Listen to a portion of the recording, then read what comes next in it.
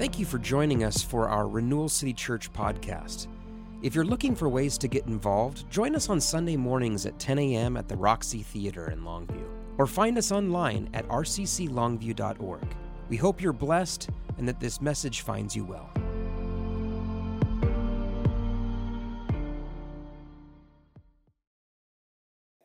We are entering week 4 of our 40 Days for Fullness experiment that we've been doing this fall. Today is day 21. It's the halfway point. I did get an email this morning notifying me that, I had a few people reaching out notifying me that the audio post for today had not posted. So I apologize if that was a part of your morning routine that was disrupted today. I thought, is it the time change? What could it be? And sure enough, online, it was set to post at 5 p.m. today, not 5 a.m. So I'm pretty sure that's my fault. So sorry about that. I look forward into the fall, in the coming week to try to make sure this doesn't just happen again right away. We should be good to go for the next few weeks. So that link, or the next few days at least, that link should be working. And I know it doesn't come to your phone until 6 a.m., but that actually posts at 5 a.m. So if you want to get up early and just click on that link from the day before, it'll take you to the new day after 5 a.m. I do know that usually about this point in a 6-week venture is the point when some people maybe start to fall off, or it's an easy point to decide, well, they're already halfway done. I don't want to jump in. And I just want to encourage you at this stage in our journey to, if you've missed a few days, that's all right. Jump back in, press back in. If you're late to the start, that's okay. Jump in, press in. Remember, we serve a master who pays a day's wages, even if you show up in the last hour. So jump in. We got 3 weeks to go on this adventure. And then we strategically planned just a really sweet week here at the halfway point, a week that is sure to just inspire you and draw you back in with a fun-filled week with the theme of sacrifice. I know. When we were putting this whole thing together, we're kind of trying to decide what content would be for different weeks, and I saw, and sacrifice was one that we felt we should have, and then I saw it was at the halfway point, and as we're moving towards it, I'm like, is this a bad idea? Because sacrifice really tends to be unpleasant. The nature of the concept of sacrifice is that, if it was fun, it wouldn't be a sacrifice. There's no such thing as a comfortable sacrifice. Usually there's no such thing as like a fun or an easy sacrifice. And, if I'm having a good time doing this, then it really isn't a sacrifice at all. Imagine that we were trying to sell you on the idea of coming to our square dance night on the 17th. And we said, you know what? Come to square dance night. It's going to be a real sacrifice. It won't be any fun. People are probably going to be rude to you. Square dancing's pure torture. And really, this is just a trick to get us all to head over to Kyle's work and clean his gym for him. People wouldn't buy that, right? But because we've told you how fun it is and how great it's going to be, you're all going to be there. I think this is one reason why, particularly in our culture, this may be called the health and wealth gospel, but the idea that if you follow Jesus, you pray the right prayers, then you'll be healthy, you'll be rich, you have your holiday house and your private jet, you'll be eternally youthful, just a little bit of plastic surgery required. But this idea will sell for people because you're like, yeah, that all sounds really, really good. The whole point of sacrifice is that it's not really good. So sacrifice is just a tough sell in this day and age. My son plays Kelso. Both my sons play Kelso football, and my oldest one he plays a little bit of special teams on varsity, and had a playoff game yesterday. And so we had to go up to Seattle for a playoff game, and it was just pouring down rain when we left. And we're driving up there, and I'm thinking in my mind, this is going to be miserable. Because one thing that's worse than driving in the rain is watching a football game sitting in the rain. Why are we doing this? The team they're playing is supposed to be pretty good.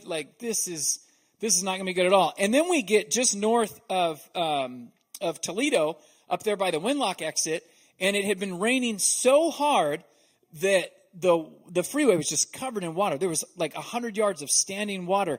And of course, I hit it going like 70 miles an hour, and I'm hydroplaning like crazy. And at this point, my family learns that if I one day perish in a car wreck, my last words will probably be more colorful and less prayerful than I would like to admit. We make it through that. There's actually about 2 miles further, there's another stretch of standing water on the freeway, and everybody slows way down coming up to it. And I was like, oh, yeah, of course they're all slowing down, because we all just hit that last one at 70, and everyone, lost their minds. But we're driving up, and we get to Seattle, and I'm thinking, this is such a sacrifice. We hit a little bit of traffic. Maybe Google Maps led us astray, trying to beat the traffic. You know when you do the Google Maps thing, and you're like, this is going to work out great. It said I saved 8 minutes. And then you just watch the time gets later and later as you're sitting at red lights. We got there 10 minutes after it said we would, so we lost 2 minutes, I guess. But anyhow, what a sacrifice to go and watch this game. But we get to Seattle, and the sun comes out. And the city is colorful with fall colors. We did the Pikes Market thing. We ended up eating food at an outdoor table overlooking Puget Sound, fall colors all around, sunshine. I mean, it was picturesque. It was remarkable. And I thought to myself, driving up, when it rains really hard like that, I can't help but think to myself, I need to move. I need to move somewhere else. I don't like that rain happening. And then I'm sitting in Seattle, I'm like, the Pacific Northwest in the fall is just the best. It's so beautiful. We're so lucky to live here. The football game was a big loss, but the weather was so nice that it felt like a sacrifice that was totally worth it. In fact, we were driving home, and I was telling my wife, Laura, if we hadn't have had a football game, hadn't had to go up there for a football game, there's no way we would have circled November 4th on the calendar and said, you know what? Let's go have lunch in Seattle that day. I bet the weather's going to be great. There's no way we would have ever done that. And so I was thankful for the sacrifice that we made because it was all worth it. Oh, so we're driving up. And this is another thing that jumped out to me while I was driving up. Do you guys remember, I don't know if it was 10, 15 years ago. I thought it was maybe in my childhood, but I don't think the technology would have been there in my childhood. But they put the first digital advertisement board up there just north of Tacoma. And there was a little bit of a controversy about it because, like drivers need any like flashing screens distracting them from driving. Little did they know we'd all have them in our cars in no time, right? But we're driving up through that same stretch. And I was thinking about the original digital board. And you get to that stretch of the freeway, and in like 2 or 3 miles, I was counting them on the way home. There's like over a dozen digital screens with like messages and scenery and ads and all of this stuff. Just, it's everywhere up there. And I was thinking, my goodness, how much has changed. And people that have done studies, they figure that in our modern lives, we are experiencing on a daily basis 4,000 to 10,000 digital advertisements. So with your phones and your social media and driving up I-5 through Tukwila or whatever it might be, we are just inundated with all of these messages about how good things could be. This is cheap. It costs you nothing at all, but it's going to be so incredibly valuable in your life. This thing you should do, it's so easy, but it'll make a huge difference. Or they're giving this away for free. It's remarkable. Jess got here this morning, and it's a Sunday routine sometimes for her to hand me the junk mail, and she just doesn't want anything. She doesn't want me to miss some great opportunities that are out there. And so I opened the letter, and it was free resources for your church. This is amazing. What a deal. People are, anyways, I threw it away. But we experience this all the time. People trying to sell us stuff. And in light of that, I thought you might be interested to know that Jesus tried his hand at being an ad man himself one time. He tried selling his disciples on sacrifice. We can read all about it in Matthew chapter 16. Boy, that was a long way of getting there. Matthew 16, you can open your Bibles. At this point, we're over halfway through Matthew's gospel. Jesus' disciples have been following him for some time. And in the beginning of Matthew 16, Jesus is asking the disciples, hey, who do the crowds say that I am? And the disciples are saying, hey, these good Jewish crowds, some are saying you're a prophet, some are saying you're Elijah, and that's all good and interesting. And then Jesus says to his disciples, who do you believe that I am?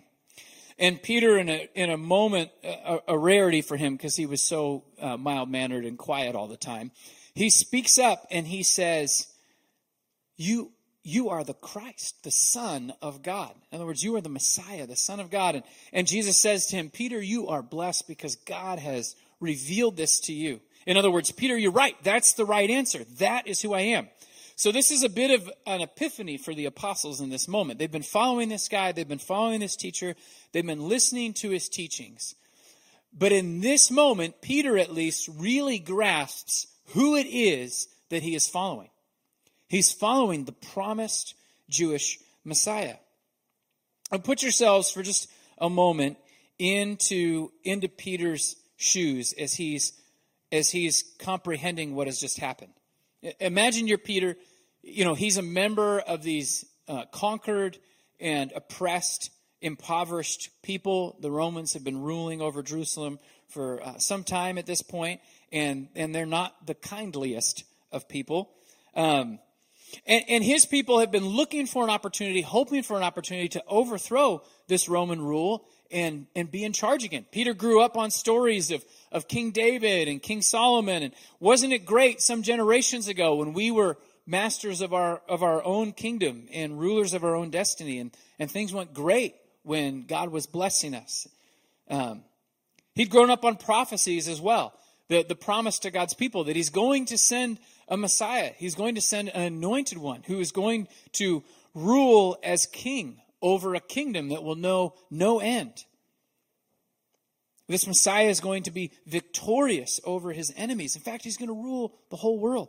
And in this moment, Peter is like, Jesus, I really think that you are that very person that we're talking about. I really think that Messiah is you.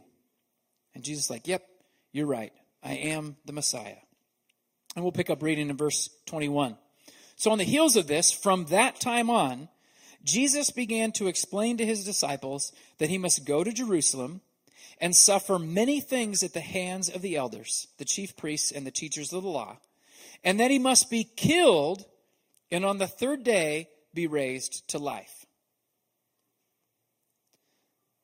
It's like Jesus' ministry, at least with his disciples, is leading up to this point. And this kind of mountaintop thing happens where they go, oh my gosh, we're following the Messiah. This is it. He really is the one who's going to change everything. And they have this exciting experience, and then the next thing Jesus is telling them is, all right, this is how this is going to go. I'm going to Jerusalem. I'm going to suffer all kinds of things at the hands of the religious leaders there. In fact, I'm going to be killed. But that's not the end of the story. I'm going to be raised again on the third day. Peter takes him aside, verse 22. Peter took him aside and began to rebuke him. You ever have a conversation where you had to pull somebody aside? Like, I need to talk to you for a minute. Could you imagine taking Jesus aside? You know what? Let me talk to you before things get out of hand. He rebuked him. He says, never, Lord. This shall never happen to you. Peter's expectation for the Messiah being, the Messiah having to suffer, the Messiah being killed, that he doesn't catch that at all, at least not in this stage of his development. Later on, after Jesus' resurrection, his followers, they reread the scriptures, they reread the Old Testament, hindsight's 20/20, right? And they can see it there. They can see the portrait of the suffering servant. They can see that the Messiah must suffer and die on behalf of, for the sins of the people. But at this point, they're wholly and totally expecting a triumphant military king, not a suffering servant. And so he takes Jesus aside. He's like, never, Jesus, these things can't happen. This cannot be how it goes. It could never happen to you. Then Jesus turned to Peter and he said, get behind me, Satan. you're a stumbling block to me. You do not have in mind the concerns of God, but merely human concerns. Think about Jesus' experience in this, and I don't know what that totally looked like, the Holy Spirit speaking to his heart, what it was like when the man Jesus comprehends suffering and the crucifixion and all of that. I mean, we know that in the Garden of Gethsemane on the night that he's betrayed, before he goes and is arrested, that he is sweating drops of blood. He's anguished in his soul over this assignment that's been given to him. And so it almost would feel, you could imagine in some ways, it would almost be a comforting thought that his disciples would be like, no, Jesus, you don't have to do that. This whole thing of suffering that you've resolved to face, actually, there's a better way. There's a cheaper way. You don't have to pay full price for the redemption of humanity. I almost wonder if in Jesus' stern rebuke of Peter, if there isn't a little bit of urgency on his part, because he's like, Peter, this sounds too good to be true. And my heart is, almost tempted by it. No, Peter, that is not how it's going to be. Get behind me, Satan. You're, what did he say? You are, you do not have in mind the concerns of God, but merely human concerns. Human concerns. A lot of our aversion to opportunities that we might be presented to sacrifice, our hesitancy on these things tend to do with our human concerns, right? And human concerns are concerning. When you're hydroplaning on I-5 with your family full of your loved ones, your car full of your loved ones, I have some very human concerns in that moment. This feels like desperate times. I don't want everybody to die because I was neglecting to drive safely. But when we are considering the right path for our lives, we're reminded to not just hold on to merely human concerns, but to have in mind the concerns of God as well. Jesus continues here, and here's where he really starts his ad pitch for sacrifice. Verse 24, Jesus says to his disciples, "Whoever wants to be my disciple must deny themselves and take up their cross and follow me." This might not be the most appealing suggestion, but he certainly has our attention, or his disciples' attention at this point. He says, whoever wants to be my disciple. Let's analyze Jesus' target market at this point. The target market he's trying to sell sacrifice is to anyone who wants to be his disciple. Is he hinting in any way that if you want to be a disciple, that sacrifice is in any way not for you?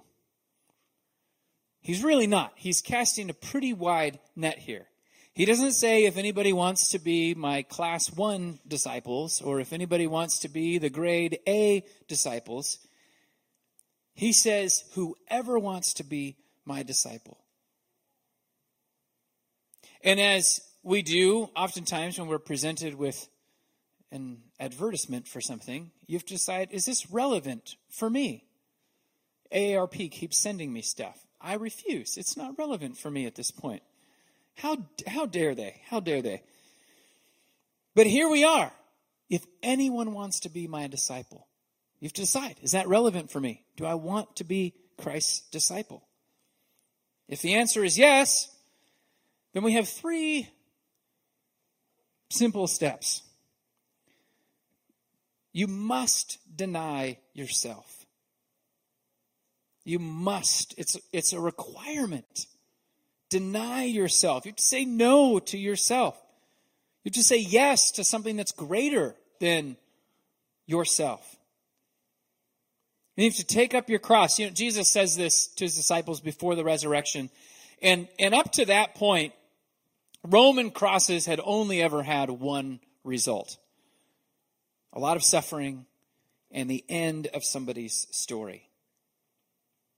And as I consider that, I'm reminded too, Jesus is saying this in a day when crosses and crucifixion were a thing that was happening. You could go out on Saturday and watch it. Well, maybe not on Saturday, Sabbath and all that, but it was a thing that was happening. You know, it's a difference. I was thinking about, have you ever been somewhere and someone's complaining about how difficult something is, and they're like, well, this is just my cross to bear. And I've maybe even said it at some point, or at least thought it, like, oh, you know, I mean, the senior center next door is getting re-roofed, and their workers did some weird stuff with tarp that blocked one of our gutters, and so the gutter filled up this week, and the water's coming through, and like, who gets the call when the water's coming through? Well, of course I do. You know, who else are you going to call when the water's coming through? And I thought to myself, you know, this is just my cross to bear. And then I'm so embarrassed because an inconvenient phone call doesn't even compare. I don't even know what crucifixion would really look like. I had the privilege of sitting in on a presentation, a drug awareness presentation by the Washington State Patrol at Cowieman Middle School, and they had, I didn't realize it was going to be like one of those scared straight like presentations. And so they had these graphic photos of like tissue damage from drug use and like, you know, people changing over time. I mean, there was someone who went from looking like, you know, one of the Care Bears to Skeletor in like 5 months. And he's like, this, you know, drugs are bad for you, okay? It was graphic. It was disturbing. I was thinking to myself in one of the pictures, I was like, I don't know. I could almost need to run to a garbage can right now. Wouldn't that be funny if someone ran to a garbage can retched in the middle of this performance? But anyhow, crucifixion, graphically brutal. I've never watched The Passion of the Christ because, I mean, one, I already know the story, but two, I heard it was really graphic and brutal, and I was like, I don't know if I can watch that. It turns my stomach. It's to people who understand the reality of that in terms that are far greater than an inconvenient phone call or not saying something mean to somebody who said something mean to you, you know, our crosses to bear. It's people who maybe knew people who had been crucified, who watched it happen and the brutality of it and the suffering.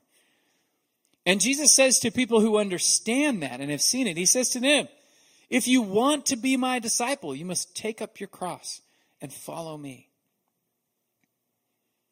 The third thing he says in following him, there's at least some comfort in that for me. One, knowing that wherever Jesus would call me to go is somewhere he's walked ahead of me.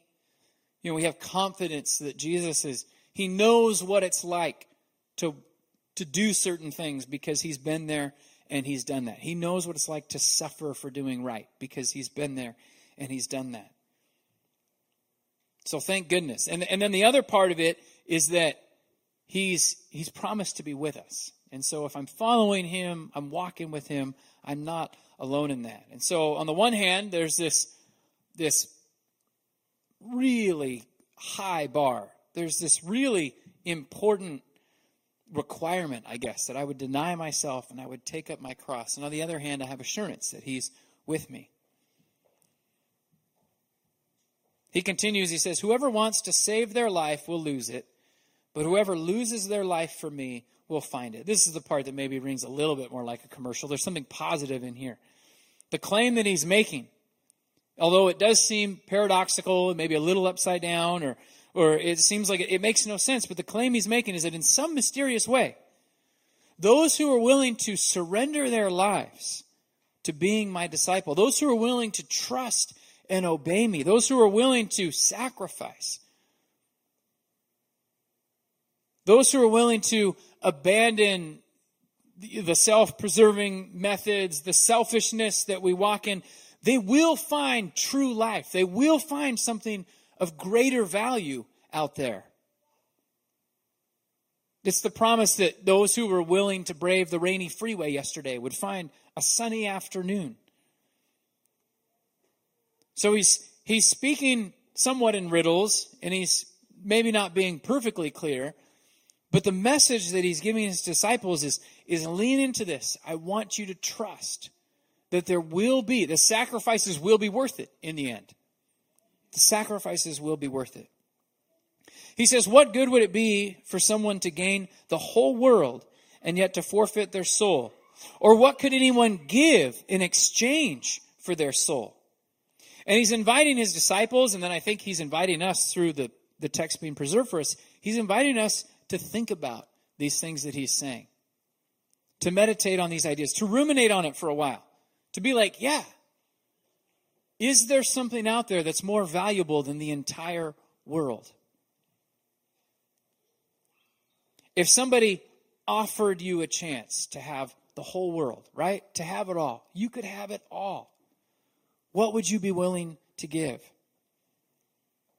I mean, if I had it to give, I can't even imagine what I'd be willing to give for like a beach house in Cannon Beach, much less the entire world. I mean, I love that town. I wouldn't give my firstborn for it, but it's the whole world. And yet Jesus says, what good would it do you to gain the whole world, but to lose your soul?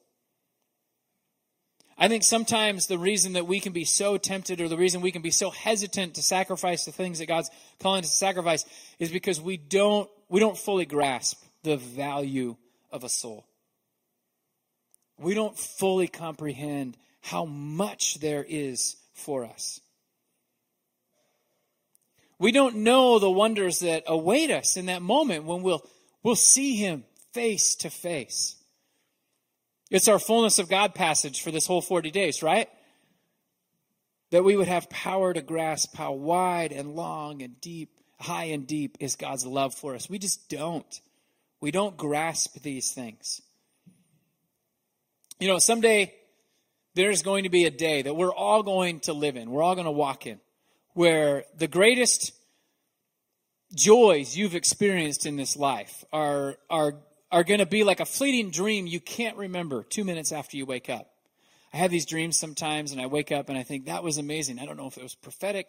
I don't know if it was, but I should write it down. I've had like whole screenplays in my mind before, like for sure. Blockbuster movie. No one's ever done this before. And then like in the time it takes me to like get from, to like in front of a keyboard so I can start to write this down, like it's just gone. It's just gone, just like that. I imagine in some ways that's what it's going to be like. Things that seem so important, things that seem so wonderful, things that seem so hard right now are just going to be as fleeting as those brilliant dreams I've had, those great ideas. I mean, if one of them sticks one day, you're going to be like, I knew him when. Anyways, it's that good. Why would anyone deny themselves? Why would anyone take up a cross to follow Jesus? Why would anyone buy into that? Yes, the cost is high. It sounds prohibitively expensive. The cross is a metaphor for death. Who wants to sign up for that kind of a thing? It's painful to deny myself, especially if I'm denying myself for undeserving others. You would only endure these things. You would only sign up for this if you were convinced that what you have sacrificed is going to be worth it, because you're pursuing something of superior value. The Apostle Paul was someone who sacrificed a lot to follow Jesus. Prior to meeting Jesus, he was a Pharisee of Pharisees. He was well respected in his tradition. He was, the valedictorian president, voted most likely to succeed type guy. Just a rising, shining star in the Pharisaical movement. And then when he meets Jesus, he becomes rejected by them. He's an outcast. He's persecuted by them. He's stoned to death. He's chased out of cities. He ends up being executed. I mean, he gave up a life of comfort and privilege for the privilege of preaching the gospel.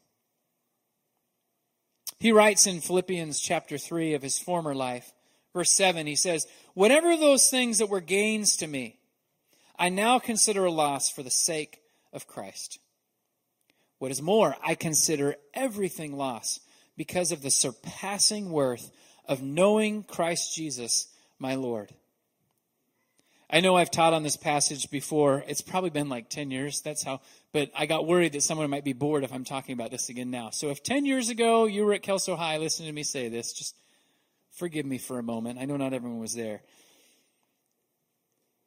I consider it all a loss for the surpassing worth of knowing Christ Jesus, my Lord. We only have one word for knowledge in our English language, but the Greek word for this is talking about experiential knowledge, not the stuff you learn in a classroom, but the stuff you learn through life experience. Maybe another way of saying this is Paul saying the surpassing worth of experiencing a relationship with Jesus. It's experiential relational knowledge because it's related to a person who's a real person in Paul's life. He says, I consider it garbage. Some would say it's like a curse word for garbage. I wonder what Paul would say if he hydroplaned on the freeway. He says, sorry, I really got off there. Sorry.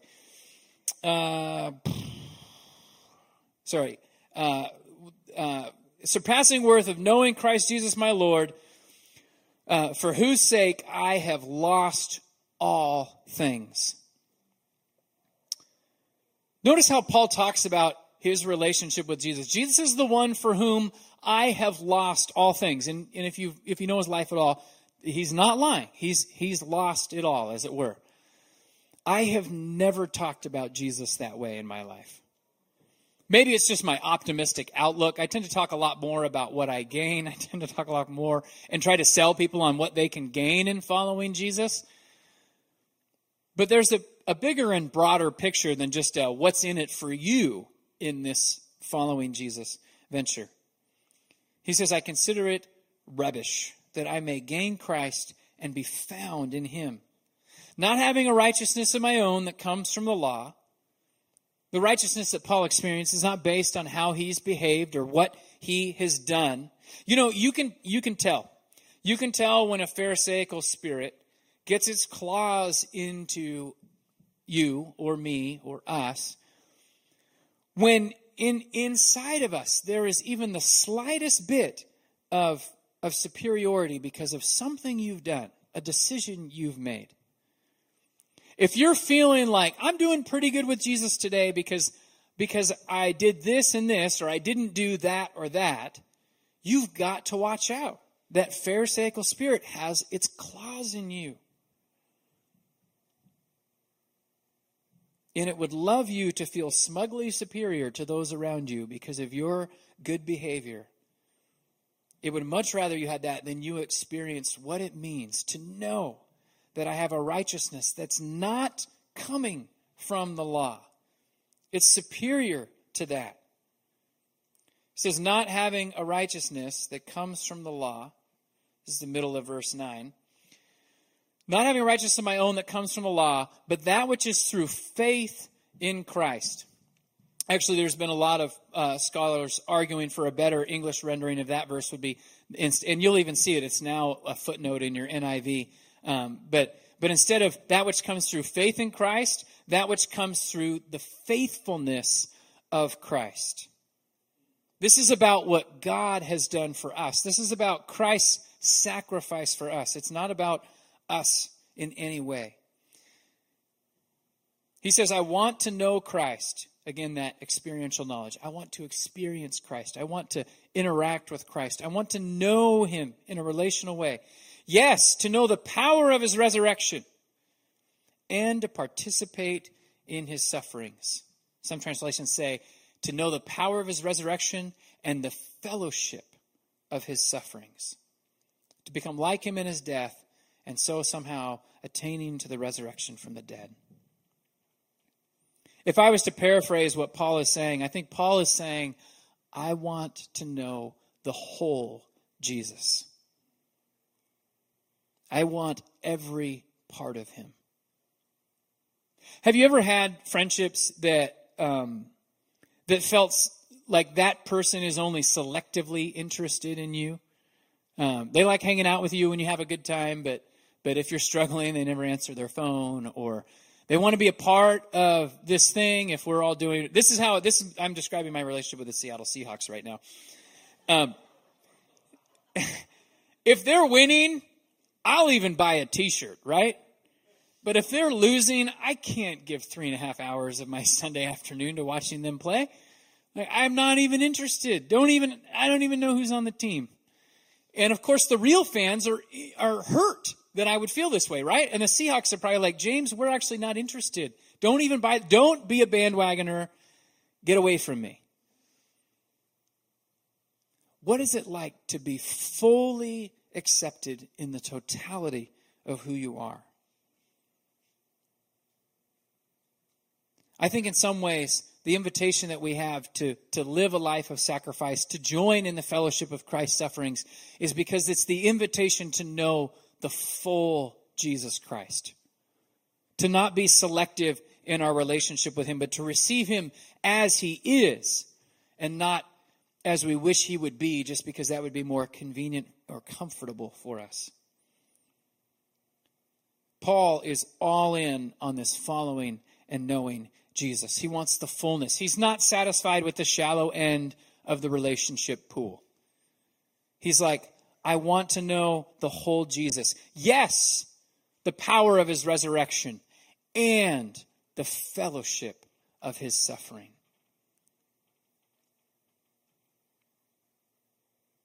I think in this stage in my life, one of the most important lessons I'm learning is how to love and accept and pursue people in the fullness of who they are. How much it can impact somebody's lives when they feel you drawn to the fullness of who you are. They feel you welcoming them in the fullness of who they are, the good and the bad. It's really wonderful to get to live in these kinds of relationships. And the invitation into this kind of relationship is exactly what God is giving you in Jesus Christ. And it's precisely what Jesus is, I don't like the term selling in this way, but because it works with the analogy I've been leaning into, I'm just going to say it. Like, it's what he's selling you with sacrifice. Saying, here's an opportunity to be fully given in relationship with me, to know and to be fully known. The whole Jesus, the fullness of God. And as tough a sell as sacrifice is, we do so well to remember that our Savior is the suffering servant. That our victorious King is the Lamb that was slain from the foundation of the world. We do well to remember that the one who reigns supreme over the entire cosmos is the one who's chosen to reveal himself through self-giving, self-sacrificing, others-centered, others-embracing love. As we go into this week 4, as we start on the downhill journey of our 40 days for fullness, it's my hope that we will embrace this opportunity to embrace the whole Jesus, especially in what it looks like and what it means for us to embrace the call to a life of sacrifice as a believer. I have some discussion questions. Do we have time for this today? Let's pray. And then we'll gather at the Lord's table. And then if you want to scan the QR code and have discussions after we close, you're welcome to hang out and do that. Lord, who are we that you would give it all for us? Who are we that you would look at us and say, worth the sacrifice? Father, I pray that before we move anywhere else in our minds, that in this moment, you would just help us to see how much you love us, how much you value us. How could it be that a God who has everything would be motivated to give anything for us? We thank you that your heart is for us and with us, and that your heart does not withhold anything in pursuit of us. May we just receive that truth today.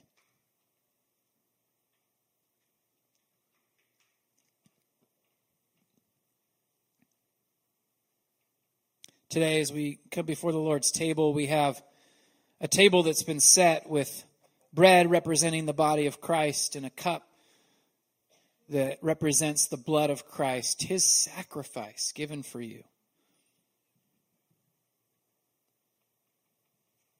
His proclamation that you are worth it, spoken as he lays down his very life for your own.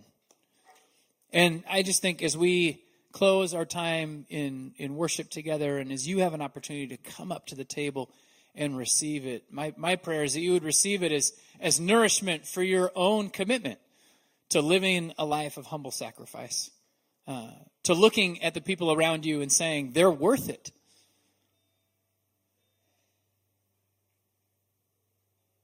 Scripture says, no greater love has anyone than this, than they would lay down their life for their friends. That we would be people whose faith in Christ is defined by that kind of love, is put into action in our society by that kind of love. And we would move into that, fully trusting him to carry us through it. So Jesus, we just thank you again for your sacrifice. It sustains us. It gives us life. Thank you for the opportunity today to come to the table and eat and drink of the good things you have done. May our hearts and our souls and our spirits be nourished by your good work. In Jesus' name, amen. As we worship, we would just invite you to come up, tear off a piece of the bread and dip it in the cup. Come up and receive Christ's sacrifice for you today.